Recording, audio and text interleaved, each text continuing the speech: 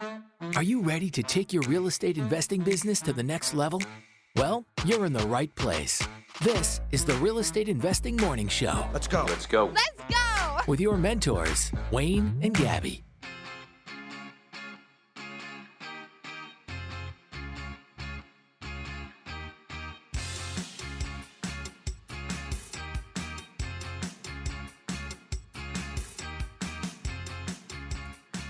Good morning and welcome to the Real Estate Investing Morning Show. Today is Friday, September 23rd, and we are going to have a high of 19 degrees here in the Edmonton area today. Good morning, everybody. Thank you so much for joining us. We're broadcasting live as we do every morning, Monday through Friday at 6 a.m. Mountain Time. In order to join in live, you're going to have to download one particular app called Podbean. That's how you get in live. That's how you join the chat like everybody else is. We got lots of investors slowly making their way in with their coffees this morning and saying hello and good morning in the chat. Plus, there is a call-in button. If you want to ask any questions, you can ask them in the chat, or you can click the call-in button and call in. Sorry, guys.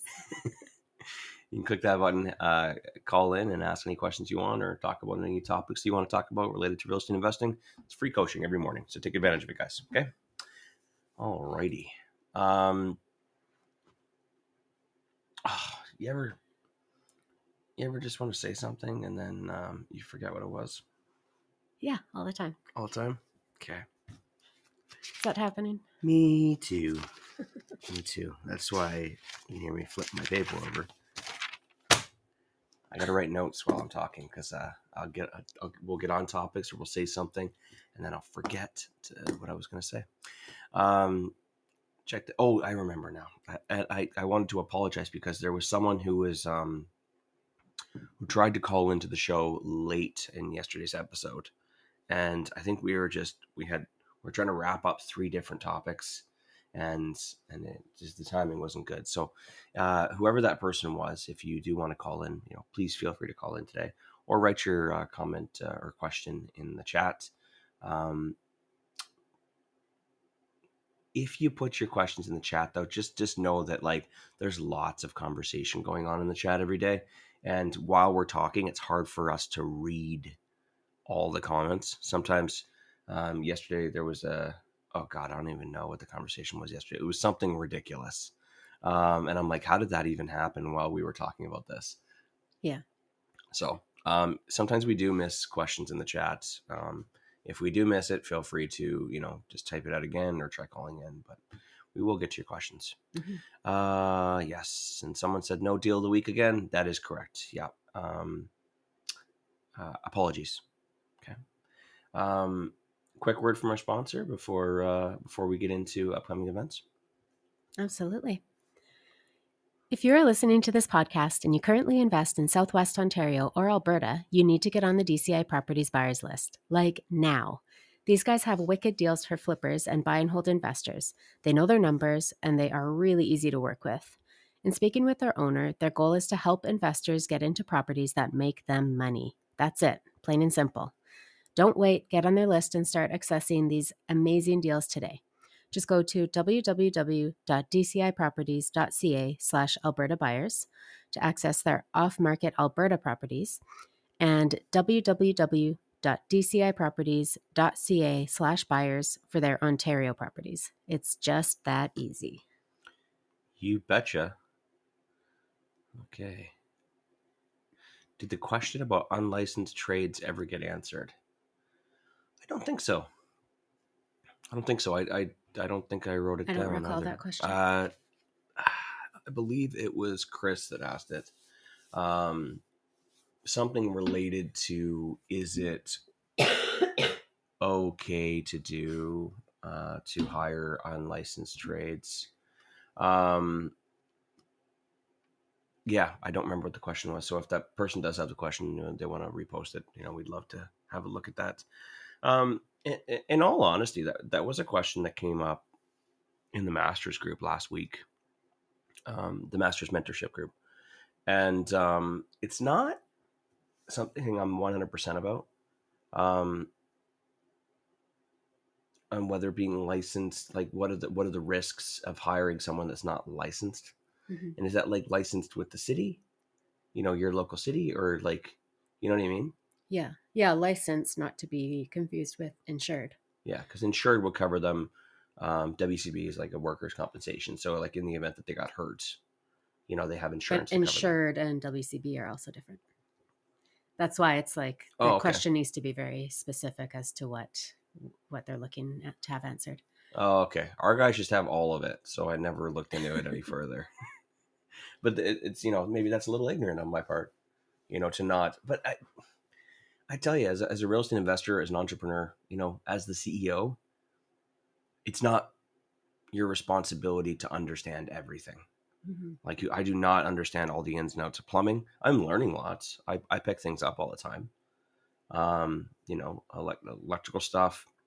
I pick a lot of stuff up just through experience, but it's not my responsibility to be an expert in everything. Mm-hmm. And not in my responsibility to be an expert in landlording or the Residential Tenancy Act either. I mean, you need to know generally understand the general laws, but that's the rules and responsibility of your property manager. Unless, of course, you are doing your own property management, Mm-hmm. right? Then you should be an expert in it. Yes. Unless, of course, you are doing your own work on your properties, then yes, you need to be, a qualified electrician, plumber, you know what I mean? Or whichever. If you're going to be installing flooring, you should probably understand flooring. But if you got a flooring person, then just let them deal with it. You just pick the color, right? Yeah. But I'm going to just check in the comments here just to see if that question did come up. Not yet. Okay. No. Not a problem. Okay. Well, upcoming events. What's today? Friday? Yeah. Tomorrow is the Agreement for Sale workshop in Edmonton, hosted by Barry McGuire. So if you guys want to learn, we've talked a lot about it, but if you want to learn how to buy properties for little to no money down, with getting the seller to carry the financing, getting them to carry the mortgage, that's the course you need to go to. Lots of people I've seen in social and have reached out to me and asked and said, hey, is there another one coming up soon? Or is there another one coming up in Calgary? No. I mean, it's not my course. I help out. I've been helping out for years with Barry and Donna, because Agreement for Sale happens to be one of my. Well, I'd say that's probably the thing that I understand most. That's my expertise. Yeah. But the last one they did was 2018, and I think they try with, forgetting COVID for a second and the big blip. They try and do it once a year, but then they rotate cities. Is from what I've seen. They're right. They'll do Edmonton this year, then maybe they'll do Red Deer next year, then Calgary the next year. They've done Vancouver, and they'll kind of alternate that way. So yeah, it's not very often that they hold these courses, and I mean, going in person is just so much better, in my opinion. Absolutely. I love it. Yeah. So it's not too late. Actually, you know what? I was going to say it actually might be too late. Be too late. Yeah. She oversold. She didn't oversell. She forgot to turn registration off, and then yesterday she had, I guess because the extra people were registered, she got another table, which left 2 spots left at that table. And that was yesterday. And then I saw someone sign up, so there might be 1 spot left. Maybe. And you know what? Like, if you needed to, like, if you're on the fence and you're just like, hey, I just wish it could be a little bit cheaper, just send me a message. I know people. I can take care of you. I can probably get you a discount code. So just reach out to me. Not too late in the day. I think Gabby and I, we're going to probably head out into Edmonton around noon today. We got to be running around, check on some properties. And then we're going to, ideally, if you can feel better, go out for a nice dinner. And then we're going to stay at the hotel there. So that way we can get up bright and early and head right there in the morning. Mm-hmm. So pretty excited about that. Yeah. Mm. I need to kick this cough. Yes, you do. Better you than me. Yeah, sure. I mean, I wouldn't want you to be sick and me to be like, okay, I'm taking on Wayne's role today at the course. 'Cause like you do a lot. I'm just kind of there to support. Yeah, it's funny though. Like you say that, and that happens every single time. And people ask me questions, and then they'll ask me a question, and I'll just be like, uh, and I'll be looking around the room, Gabby, Oh, well, yeah, Gabby. paperwork and stuff, yeah. Well, that's the majority of the course, though. People want to know, like, um, how do you fill in the paperwork? You know, how does this get calculated? What kind of forms? Like, I it's just because I never do it. But the questions of like the what if questions, and like the legal side of the questions, and like the foreclosure side of the question, that stuff, that's my expertise. Also, I suppose, okay, maybe I do know a lot. Getting people to say yes and how to find deals, that is my expertise as well. I've got a particular set of skills. um, I'm very good at finding people that would be perfect for it, and I'm also very good at building trust quickly, which I just learned we're going to be doing that segment. I saw the agenda for Saturday, and we're going to be doing our building trust segment as well. So that's a pretty important one, in my opinion. Is and that's for everything in real estate investing, but it applies to agreement for sales as well. That how do I get someone to say yes? Well, yeah, you're sitting down with them for like maybe a 10 or 15, 20-minute conversation, and you understand all these concepts of seller financing and how to you're gonna carry the mortgage, and title's gonna stay in your name, and I'm gonna make payments to you and everything else. But when it comes time for them to say yes or no, have you had enough time to establish yourself to be the person that they would say yes to, right? Mm-hmm. So we have a really good segment on that. So we're gonna be doing that as well. I don't know if I told you about that or not. You did last night. Oh yeah, okay, perfect. So looking forward to that. Yeah, we got to kick that. Other upcoming events. October 2nd, we have a Raising Capital workshop, but that is exclusive to REI Masters mentorship program. So if you want to get in on that, you got to join REI Masters. Got to join the mentorship program. We had lots of people join this week, actually. 3 people joined this week. Yeah. 3 people took advantage of the amazing deal that they got the free AFS workshop as well. So happy about that. We had a great coaching call last night. Mm-hmm. Really great coaching call. I felt really good about it afterwards. It was a really good topic. Yeah. It wasn't like we weren't like talking about like analyzing deals or numbers or anything like that. We were just talking about real shit. Yeah. And real shit that's preventing us from taking action. And I'm not gonna lie, like, that's what I love to talk about. Yeah. Yeah. Real shit. Yeah. I don't like analyzing deals. I know. I like it as well. And I'll be honest, like some days like I'm on it and some days I'm not on it. Like the knowledge is there, the understanding is there, but sometimes just the words don't come out the way you want them to come out. Yeah, for sure. And even if the words do come out properly, you look at the other side of the room or you look at the people in front of you, it just doesn't quite click. Mm-hmm. Maybe the speed, the tone, it doesn't really quite click with people. But last night I could see the nods. Yeah. And it just felt like a really productive coaching session. Absolutely. I was really happy about it. It made me sleep really well. Good. Yeah, I felt good about it.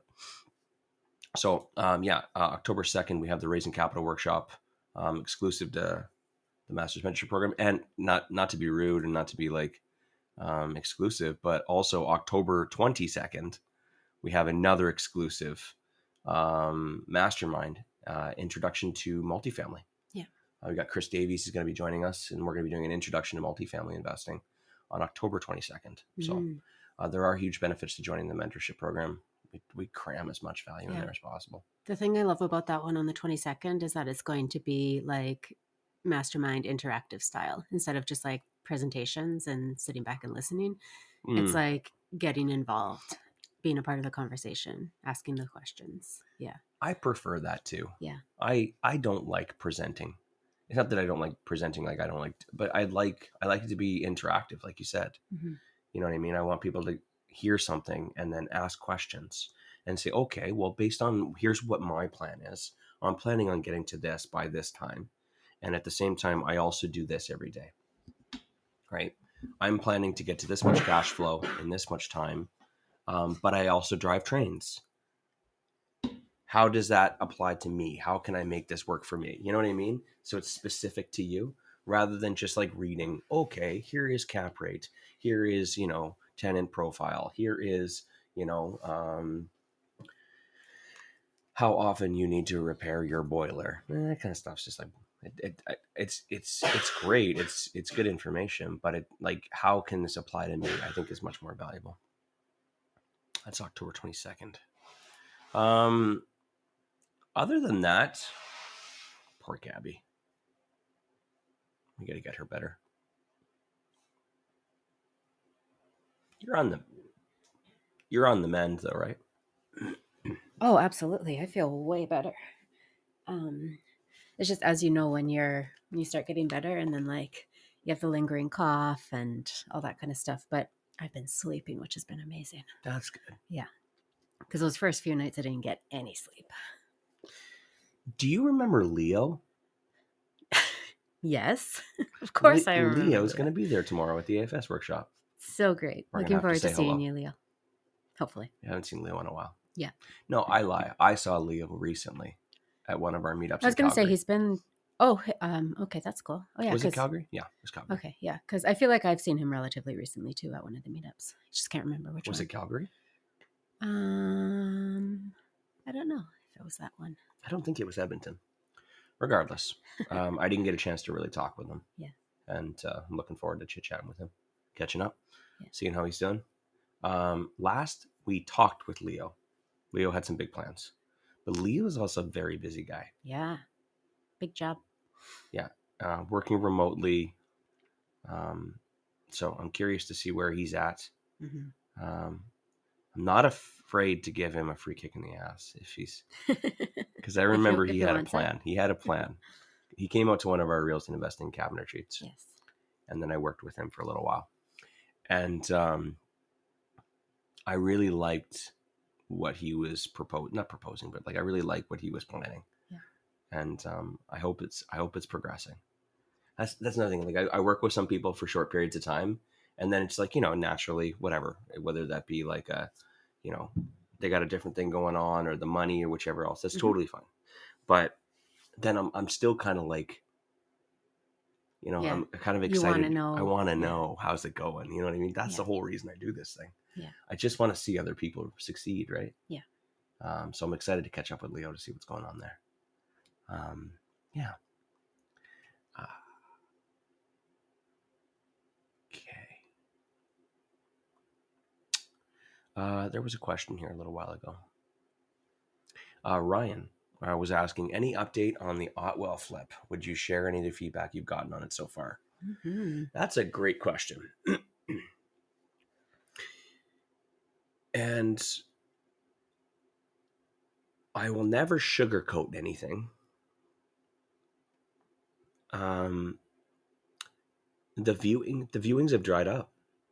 Yeah. We had really great turnout to the open houses that were held. In fact, like the best that they've seen. Record breaking. Yeah. And lots of viewings in the first 2 weeks. And yeah, it's definitely dried up. The feedback that we've gotten was almost all incredible. Perfect. Very, very little negative feedback. The negative feedback came from mainly the neighbor's yard and them wondering, like, because it's funny, they must spend all their time in the backyard because their backyard is like pretty nice, but the front yard is like, hasn't been mowed in a season. Yeah. So they're like, does anybody live there? Is it vacant? Or is there going to be rodents? Like that sort of thing. So anyways, Liam head over there and knocked on the door and got her to mow her lawn, which was awesome. She's very receptive. Hired goon. Yeah. So incredible feedback, in fact. So it was really disheartening to not have any real action on it. But we've definitely had a few things working against us. One being the market and the interest rates. You all know kind of like where we're at in this really weird cycle. So that's been really tough to navigate. But also, and we've talked about this openly about the Otwell house. We've had a few specific things about the house itself working against us, some little quirks. For instance, that hasn't been the feedback though. Well, I mean, it's been a couple passing comments, nothing that would have stopped anybody. But I want to educate people on things to keep in mind when they're buying houses. And we knew this. We got a good enough deal that we were okay with this. So it was risks that we were willing to take. But so for those of you who have seen our Otwell flip, which was absolutely stunning, gorgeous. When you walk in, we removed the big closet, right? Like the entryway closet to the right when you walk in, because we had to open it up. There was no way we could have left it there. And so to compensate for that, we put a nice little seating area with hooks type of thing straight across from the door. Beautiful little area. Did a great job. It looks fantastic. But not having a front entrance is kind of a downfall. Like, especially like when I think about it, I'm like, our closet has so much stuff in it. So many jackets and shoes and umbrellas and like all that kind of stuff. So that's a downside. Then when you go directly to the right, which is why we had to open it up, is a little dining area. So when you think like we have 3 bedrooms up and 2 bedrooms down, it's a 5-bedroom house. So really a family, right? You're attracting a family. They probably want to have a decent sized dining room table. Yeah. And that area is really only appropriate for one of those like circle ones or the small squares. I mean, the great thing about tables these days is that they have nice big leaves and you can get a little table and extend it into a big table. But when people are out shopping and they have the table that they have and they're thinking about where their furniture is going to fit, these are things that kind of make them go, I don't know if this is the one. Right. So these are the types of things that you need to be thinking about when you're looking at a house is, ARV is one thing. It's great. Yes, we can get the ARV that we want for the neighborhood that it's in and the square footage that it is. But those little things decrease desirability. Right. So, just things to think about. I think the big thing right now for us is the market, the interest rates and stuff. That is it. The uncertainty right now. Yeah, because someone asked, has there been any offers? No offers. Yeah. And, when we purchased the property, the market was right at the top. Right at the top, and really great deal, looking very promising to go over market value, and then interest rates started rapidly going up, and it's really hard to predict something like that. And everyone can say, "Oh yeah, but the news was talking about it. The news was saying." The news says all kinds of shit every day about things that could possibly happen. We've never seen this before. Yeah. We have never. In the history of mortgage rates, as far as I can tell, find me an article that says otherwise. In the last 100 years, I don't believe that this has ever happened before. Yeah. Same thing in 2020.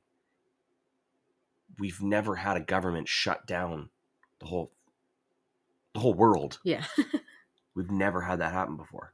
And like people would say like, oh, it's terrible. And like, I shouldn't invest anymore because this can happen. Well, I mean, like, how could anyone have ever seen that happen? We're dealing with things that have never happened before. So they're hard to even predict. And with that, you can't just sit around playing what if your whole life. You have to make moves. And we made moves based off of, our calculated risks. And there's enough of a spread there that we're fine. It is nerve-wracking. It's stressful. This part of the flip is actually the worst part. You get to feel really good when you get your pictures done and everybody says, "Oh wow, it's amazing." And then as soon as it goes in the market, you're like, "Ugh, now I got to deal with this shit again." Mm-hmm. And normally it's just like constant, like stupid negative feedback. Like, I don't like the way that bedroom is there. I wish that bedroom was over there, or that kind of nonsense. Yeah. Or like, I wish that it wasn't a low slope roof. I wish that it was like had more slope. And you're like, well, that's the way it's fucking built. It's like, just calm down. Like the feedback you get is just so dumb, and it just really like. But this one, the feedback's been fantastic. They love everything about it, and then no offer. Yeah. And that what that tells me is that it's based off of the uncertainty, as Gabby said, of the mortgage market, or the that interest rates. or that they're viewing a bunch of houses probably in various price ranges and deciding to go lower based on rates being higher. Exactly. Right? So a lot of people are getting priced out now. Yeah. So that normal $500,000 house, based on people's incomes, now they can only qualify for whatever $375, that's another thing right there. So, our realtor did reach out to us and ask us, hey, are we looking at a price adjustment? What do you want to do? And I said, let's just chill out for a sec, because originally we were going to list it at 525. That's where it should have been listed at. Yeah. And probably land around like a 510 kind of thing, right? But we just decided, and we were advised on doing a 499, because 499 you're going to get a lot more traction, which we did. Yeah. And you're going to get a lot, hopefully put a multiple offer in place, so that way it just moves quickly. And I'm like, okay, fine. We got a lot of stuff against us right now. Let's get multiple, offers. Let's get traction. Yeah. Well, then we didn't. We got the traction. We didn't get the offers. So me lowering the price does not, in my opinion, even if I lowered it from $499 to $475, which is fucking dramatic. Yeah. I do not believe it's going to change how people feel about the property. Yeah. Now, if you get down to $450, I feel like that might make a difference. Yeah. But I'm not throwing $50,000 of my profit away. No. So that's just not going to happen. So what you need to do is you just need to be patient. I'm not crying. I'm not ready to offload this quite yet. It's been probably 3 weeks now. I think it's been 3 weeks, maybe coming up on 4. But I there's another property on the next street adjacent, which is like a very similar property. That one's listed a little bit higher, and it's been on the market for 60 days. So we might just have to ride it out. Yeah. If we get another interest rate bump in October, I do believe that this is really going to affect us. But I know this is temporary. I know that this isn't going to last forever. I know that they have a reason for doing this. I'm not an economics expert, but I have a very good feeling, or it's my belief, that this is only to curb the Ontario and BC markets that are out of control. I think that's what I believe they're trying to do. As well, obviously, the whole inflation thing and everything else. There's a lot of things involved. But if the purpose, forgetting about inflation, if the purpose is to lower prices in those markets, it's not going to affect us because we're already very low, right? Mm-hmm. So eventually, things will reverse, and it will go back down and level out somewhere in the middle. And at that point, there is going to be a huge amount of buyers who have not been buying for the last 6 to 8 months. Huge amount of buyers that have just natural, people turn 20, people turn 30, and then they buy houses. Like there's just a normal buyers, a flow of buyers that come through through as they age. And I feel like there's going to be a lot of those buyers coming through, and there's going to be a huge demand for it. We're just in a really bad spot. We're in a really bad pocket. We've got 2 more properties that are going on the market next week. Another one in a few weeks. Windows are delayed. These 3 properties should have been listed in the middle of August. Yeah. And it's really bothering me because now they're just creeping closer and closer and closer into the fall. Yeah. But anyways, that's what's going on there. How do you guys react? You need to take that into consideration. You need to make sure that you have a very good spread right now, just for the next 6 months, and then just watch and see. You can't time the market. I can tell you that for free. You cannot time the market. But knowing where we're at right now, you do have some information. It might be a good time just to take a step back and make sure that you got really good spreads in the event that you do need to drop it. In the event that it needs to sit on the market for 3 months, just make sure that you got the money for it to sit on the market for 3 months. But I find that buying in late winter this year is going to be a really good opportunity for spring. if spring is good, which I don't offer that kind of advice, but that's my belief. Mm-hmm. Okay, Pete's got a question. Yeah. Do you want to read it? I just read it, yeah. Pete has a rental question. I have a tenant on a fixed term lease ending September 30th, but I have not been able to get a hold of the tenant via text, email, or calls. I've left a note to have him call me as well. This is completely out of character for this person.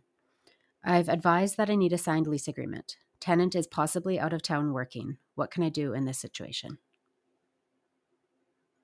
So lease ends in 7 days.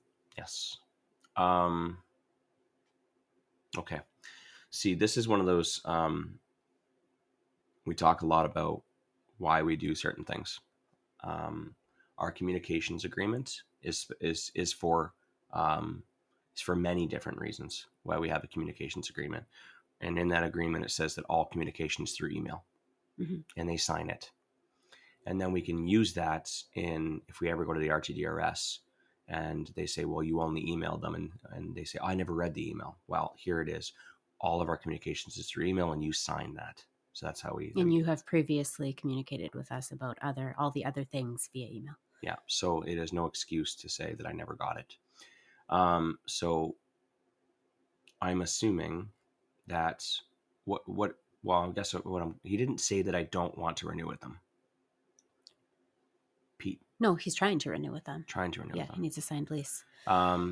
Then what I would recommend is sending, well, you don't have the communications agreement, so you can send it in an email, but also what you're going to need to do is you're going to need to write up a letter with a letterhead signed by you in an envelope and post it on the door with an ultimatum or a deadline saying that if we do not receive,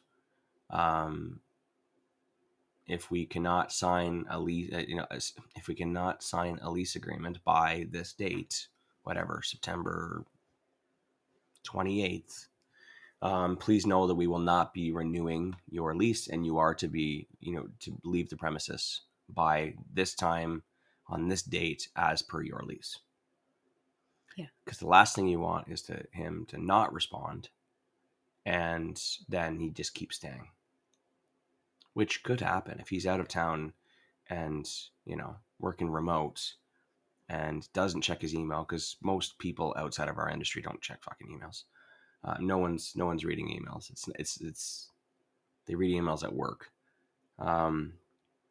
It's very likely he's on rotation and he might have forgot about it.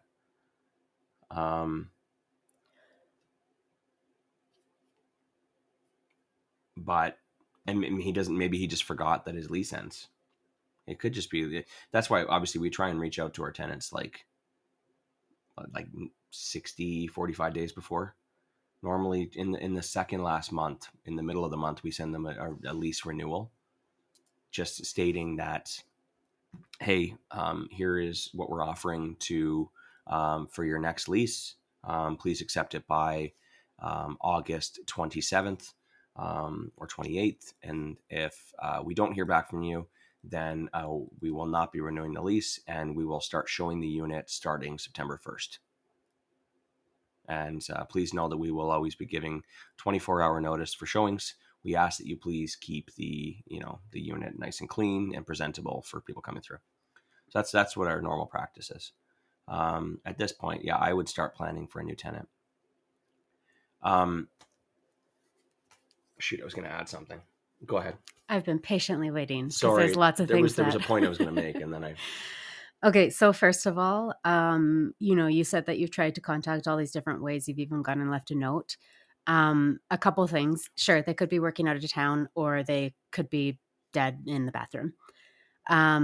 So I would issue today a 24-hour notice of inspection. Post it on the door, because obviously they're not responding to you. So go post it on the door and get in there tomorrow to see what's going on. Is somebody there? Are they not there? Is somebody alive? Is somebody dead? Is it just empty house? Go see what is going on in your property. You need to know that. Yeah. So do that today. And I'm not joking. Do that. If you don't have somebody to go do that for you, if you're not able to go do that, get somebody to go do it for you. Call up Wilson. There you go. Wilson has a service. He can go do that for you.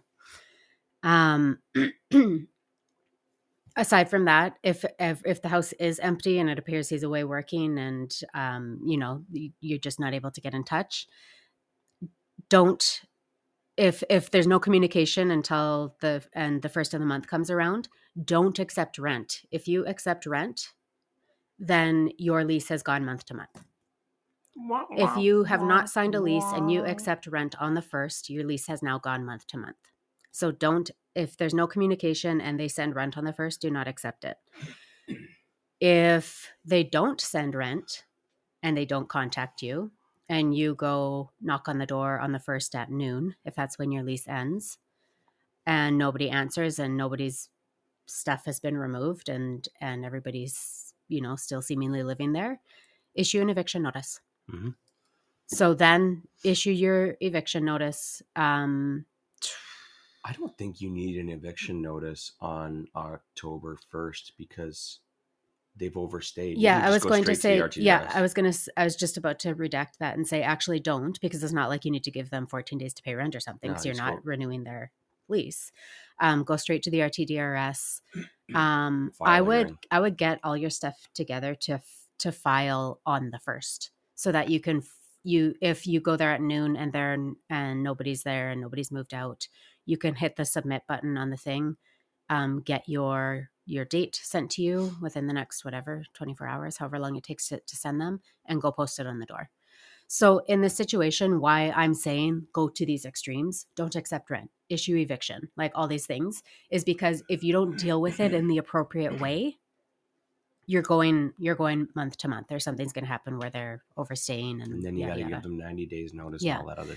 It goes from fixed term tenancy to month tenancy, which is completely different rules. Pete, so he says, how can you not accept rent that is e-transferred? So if you're on automatic deposit, turn it off right now. There you go. I would just turn off that feature of automatic deposit. We don't have that for our rental payments. So I would turn that off so that you can decline the rent, and I would physically decline it and tell them, I'm not accepting rent. You have not re-signed a lease. You are essentially being evicted because we didn't get this. The lease is over. Yeah. Fixed term leases are fixed, and when the lease is up, that is it. Amanda asked, do you recommend auto deposit for rent payments then? No. No, she says, do you recommend against auto deposit? Oh, yeah. Gotcha.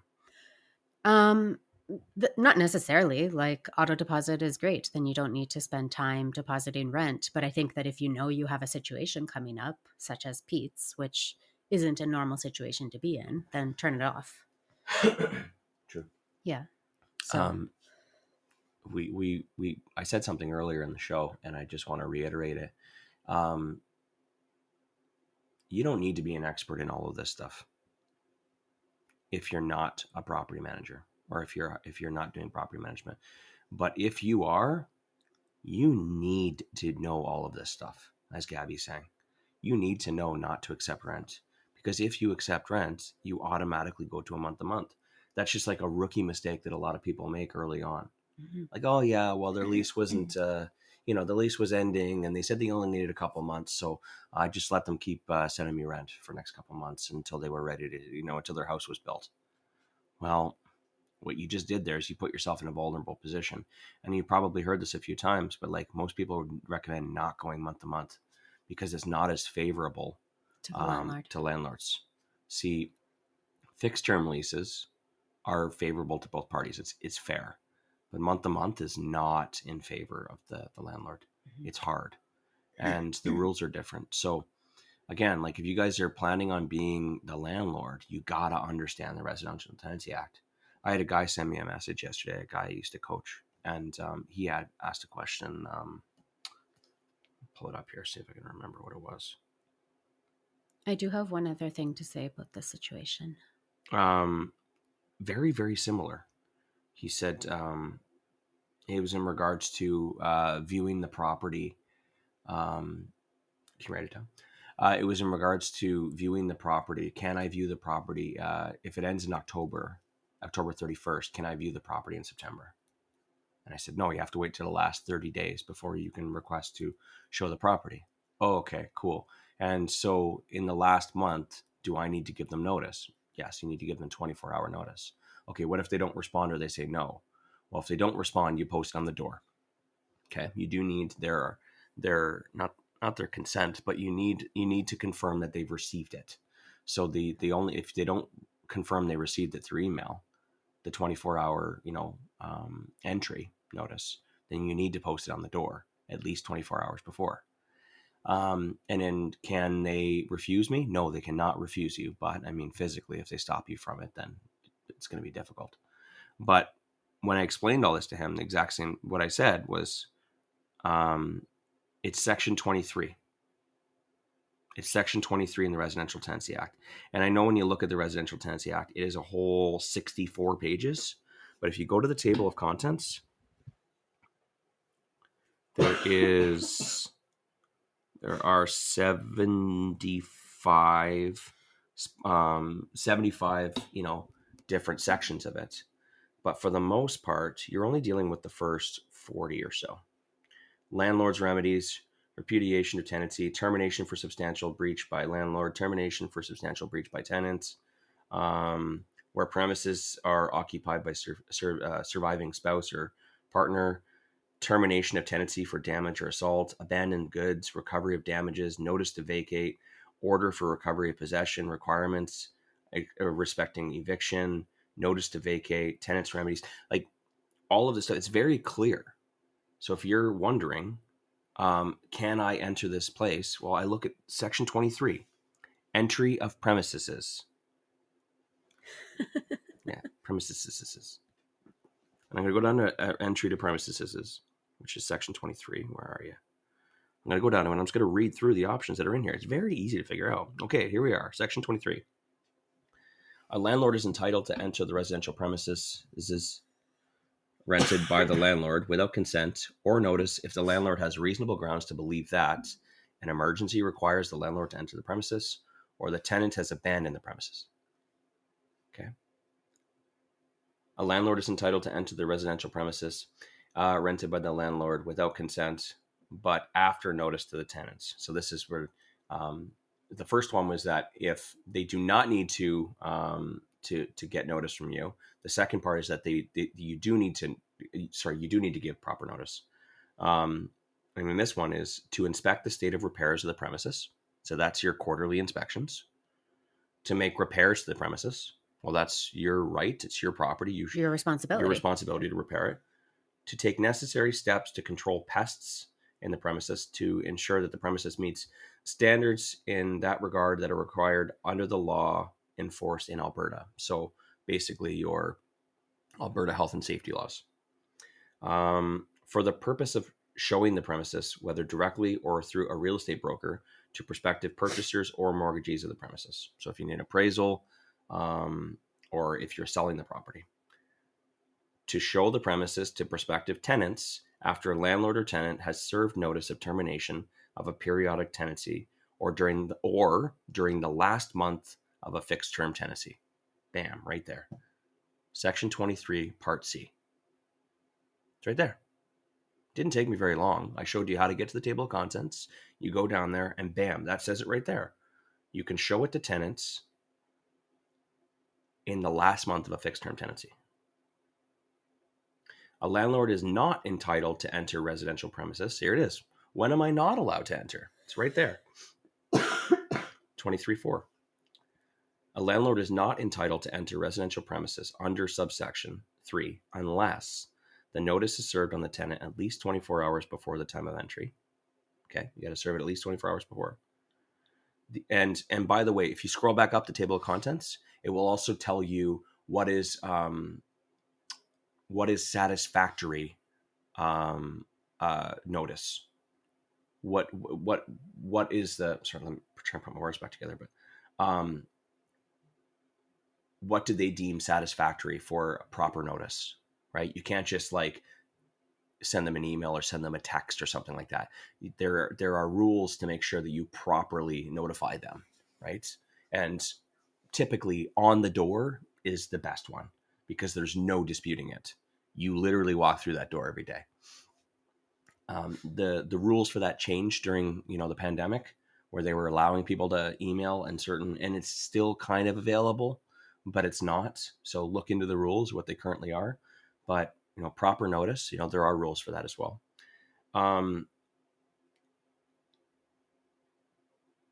A landlord is not entitled to enter residential premises under subsection 3 unless the entry is made on a day that is not a holiday, except that the landlord may enter on a Sunday if the tenant's day of religious worship is not a Sunday and the tenant has provided the landlord with a written notice of that day. So if the tenant tells you, hey, Wednesdays is when I pray and that's my religious belief, you cannot go in on Wednesdays, but they have to write you written notice. It's all the rules right here. The tenant's day of religious worship, if that day is not a Sunday and the tenant has provided, okay, I already got that. The entry must be between 8 a.m. and 8 p.m. There's another rule right there. Here we go. Perfect. Part 5. A notice under subsection 3 must be in writing, be signed by the landlord or the landlord's agent, state the reason for the entry. You have to have a reason, and name a date and time of entry that comply with subsection 4. The date and time of entry referred to in subsection 5 may be expressed as a period of time of reasonable duration, which must begin and end at specified times. I am going in on September 24th between 3 and 4 p.m. You have to give them a set time, and that needs to be reasonable. You can't take the whole fucking afternoon. Mm-hmm. I'm going in between 3 and 4 p.m. or 3 and 3:30 p.m. on September 24th to inspect the current state of repairs. I am going in on October 1st between 5 and 6 p.m. to show prospective tenants the suite. Mm-hmm. It's all very clear, and I've checked off everything. But that's it right there. That is section 23. That's all. And section 24 is locks and security devices. So it goes through all of the, can I have a smart lock? Can I have a key for it?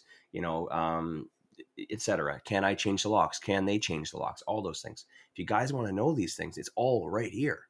There's sections for all of it. And I'm sorry I made you wait there, Gabby, but I thought this is very important because I go into landlord community groups on Facebook, and they're not dumb questions. They ask ignorant questions. Mm-hmm. They ask ignorant questions and they get ignorant answers from amateur landlords. And you know what I do every single time? I copy the fucking link for the Residential Tenancy Act, mm-hmm. and I say, read the act. Don't ask people on the internet. It's right there. And it doesn't take very long, a few, before bed or when you're waiting in the doctor's office or something like that, just start skimming through it and trying to figure out how it all works and where everything is. I don't remember all of it, but I know that it's saved in my phone that if I ever need to check, it's very easy to find out. And that is your responsibility as a landlord. You need to understand your responsibilities and obligations as a landlord. And you also need to understand what your tenants are obligated to do as well. Mm-hmm. And if you do that all properly, you will never lose in court. Ever. Ever, ever, ever lose. But if you accidentally go and change locks when you're not supposed to change locks, and a tenant goes and files, a hearing against you, and you're like, oh, I didn't know.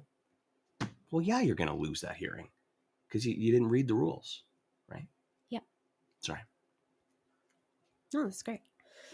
The thing that I was going to say, and I know that Wayne, you did mention it very briefly when you were talking about the situation of Pete's, but I wanted to go back and reiterate it. And the thing you had mentioned is that usually when dealing with renewals, you should be starting the renewal process at least 60 to 90 days in advance. Mm-hmm. And anybody who doesn't do this, go into your calendar now and set up reminders for each of your tenants 90 days before their end of their lease as a reminder for you to reach out to them with a renewal. And I know in Pete's situation, he did state in the comments here that this particular tenant, they've been doing 6-month renewals. So 3 months into a 6-month renewal, are you going to reach out for the next one? Probably not. You're going to probably wait until a little bit sooner. But I would be dealing with it at least very bare minimum 45 days in advance. And if you started that process 45 days in advance and it's now 1 week prior to the end of the lease and there's been zero communication, you could have addressed it a lot sooner. So, when 2 weeks went by and when 2 weeks went by and they still haven't responded, you're now at the beginning of September and you could have started just advertising and showing. And then I'm sure the tenant at some point would have been like, no, you're not showing it. I want that renewal. You know what I mean? So there could have been a process that would have been started much earlier on, which hopefully could have helped the situation. I don't know when you started trying to do the renewal. I don't know what, as you said, this is out of character for them. But even, for whatever's been working for you guys previously, it's always a good idea to put protective things in place, like starting at 45 days in advance, even if it's something that you guys have been like negotiating much sooner. Mm-hmm. So just those types of things to really cover you and make sure that you're not left on September 23rd, whatever day it is, going, shoot, am I going to have a vacancy? Am I going to have an eviction? Am I going to have, when really this whole month you should have been advertising. Mm-hmm. So if you don't already, and this is to everybody, not just Pete, go in and add reminders for the end of each of your tenants' leases so that you remember to reach out to them. And just since we're on the topic, something that I really like doing with renewals, and I'll talk about why the 60 to 90 days for a second. So 60 is my bare minimum. If I'm really freaking busy and I just can't get to it and I leave it until the 60-day mark, it's fine. But 60 days is usually when the tenant starts to go like, oh, shoot, a responsible tenant goes, shoot, mm-hmm. The end of my lease is coming up. I should start looking for a place. I really hate my landlord, or this place isn't working for us. I hate my neighbors, whatever it is. They know, like, if they've been hanging on being like, oh my God, I can't wait for the end of my lease. Yeah. They've been waiting. So 60 days is usually when they're starting to look. So I like to catch people in that 90-day where they haven't really started to think about it. And then I dangle a renewal saying that if you renew this with me now, I'm going to give you a week or two to think about it. But if you renew your lease with me now, I'm going to keep your rent as it is. So this is a situation where I don't need to do an increase. I want to keep them. They've been good tenants. I'll keep their rent as is. So if you renew with me right now, I'm going to keep your rent as is. You've been a great tenant. But I need this signed in the next week or two. So let me know right away.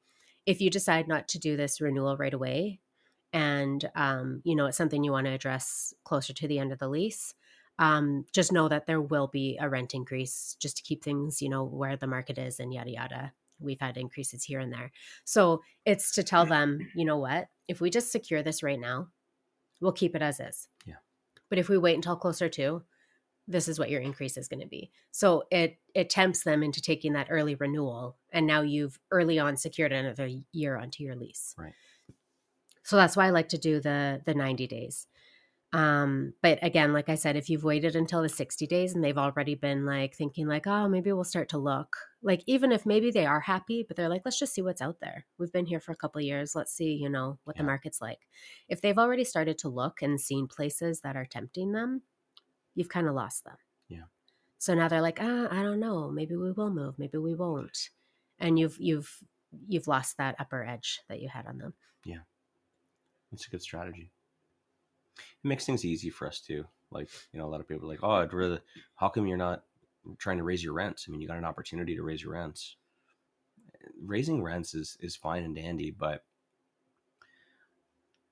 keeping tenants and keeping them for another year is keeping much good better. Tenants. Is much better. I even half good tenants. Well, I think you regret one of those decisions. Oh, give me a break. I say that because vacancies suck. Yeah, and they can be expensive. They suck. Dealing with, trying to find new people, and you're like, oh God, I really wish this last person would have just stayed. Because it's waiting and, meeting people and people not showing up and, asking dumb questions and, the previous person moved out, but they didn't clean it properly. So you got to hire a cleaner. It's time and energy.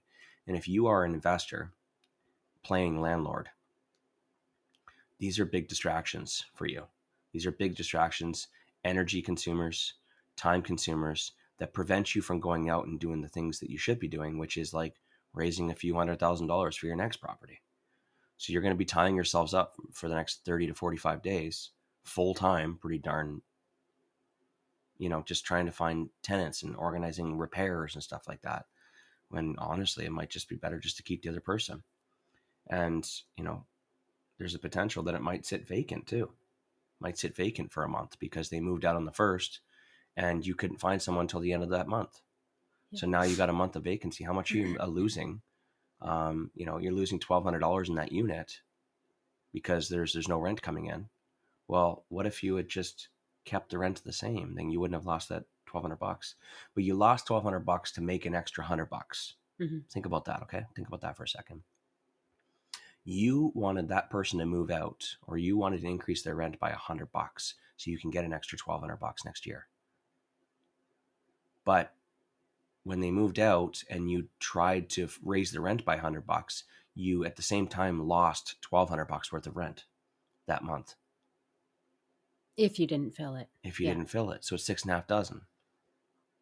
You tried to make an extra $1,200, but you lost $1,200 in the whole process. And created a lot more work for yourself. You had to advertise, you had to show, you maybe had to hire a cleaner in if they didn't clean well enough. You had to get some repairs done. Yeah.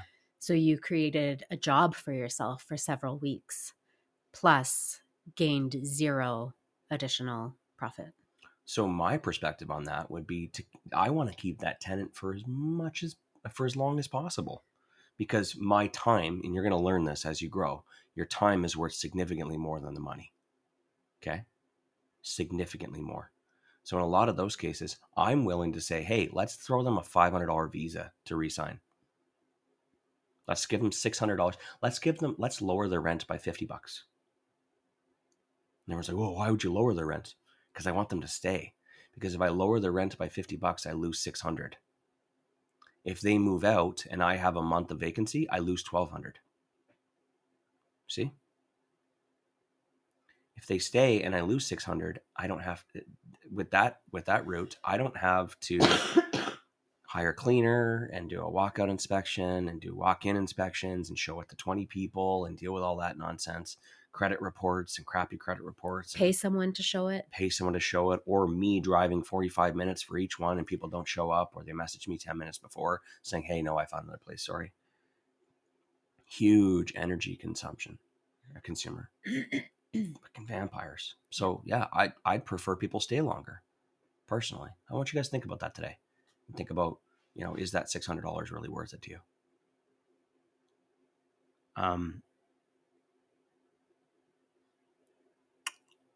Back on the topic of landlording, before we finish, do you have something to? There was just one little quick, easy question that was asked that hadn't gotten answered. Sure.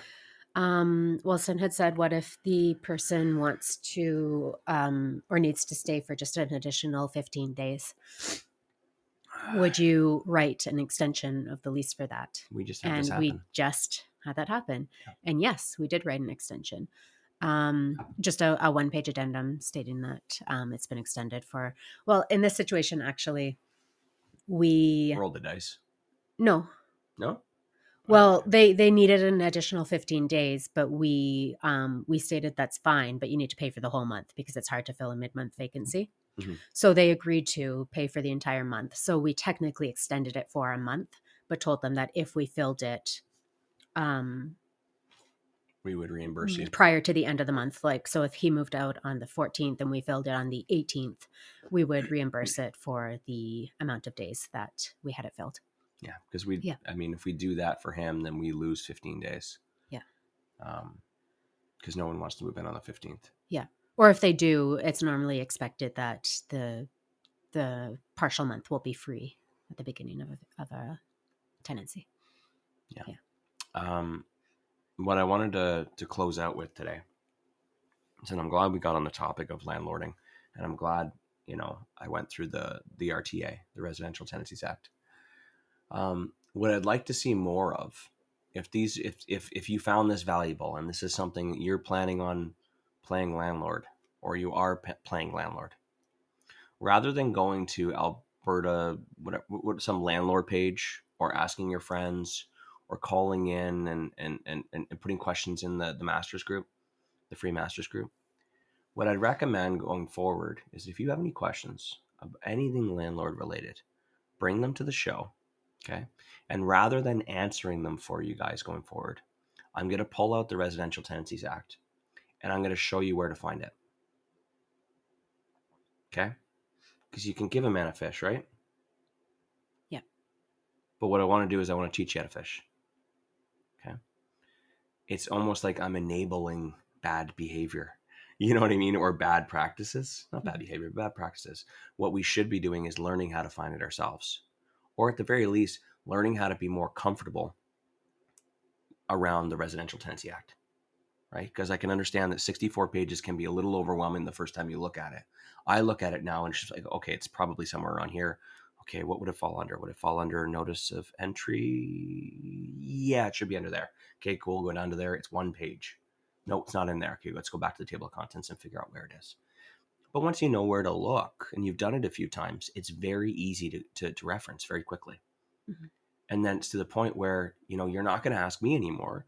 You're going to have it saved in your phone. You open it up really quickly and you go, not control find, but there's a find function on your phone and you just type in the letters of entry and it says 7 matches and you go through the 7 matches. Bam, found it.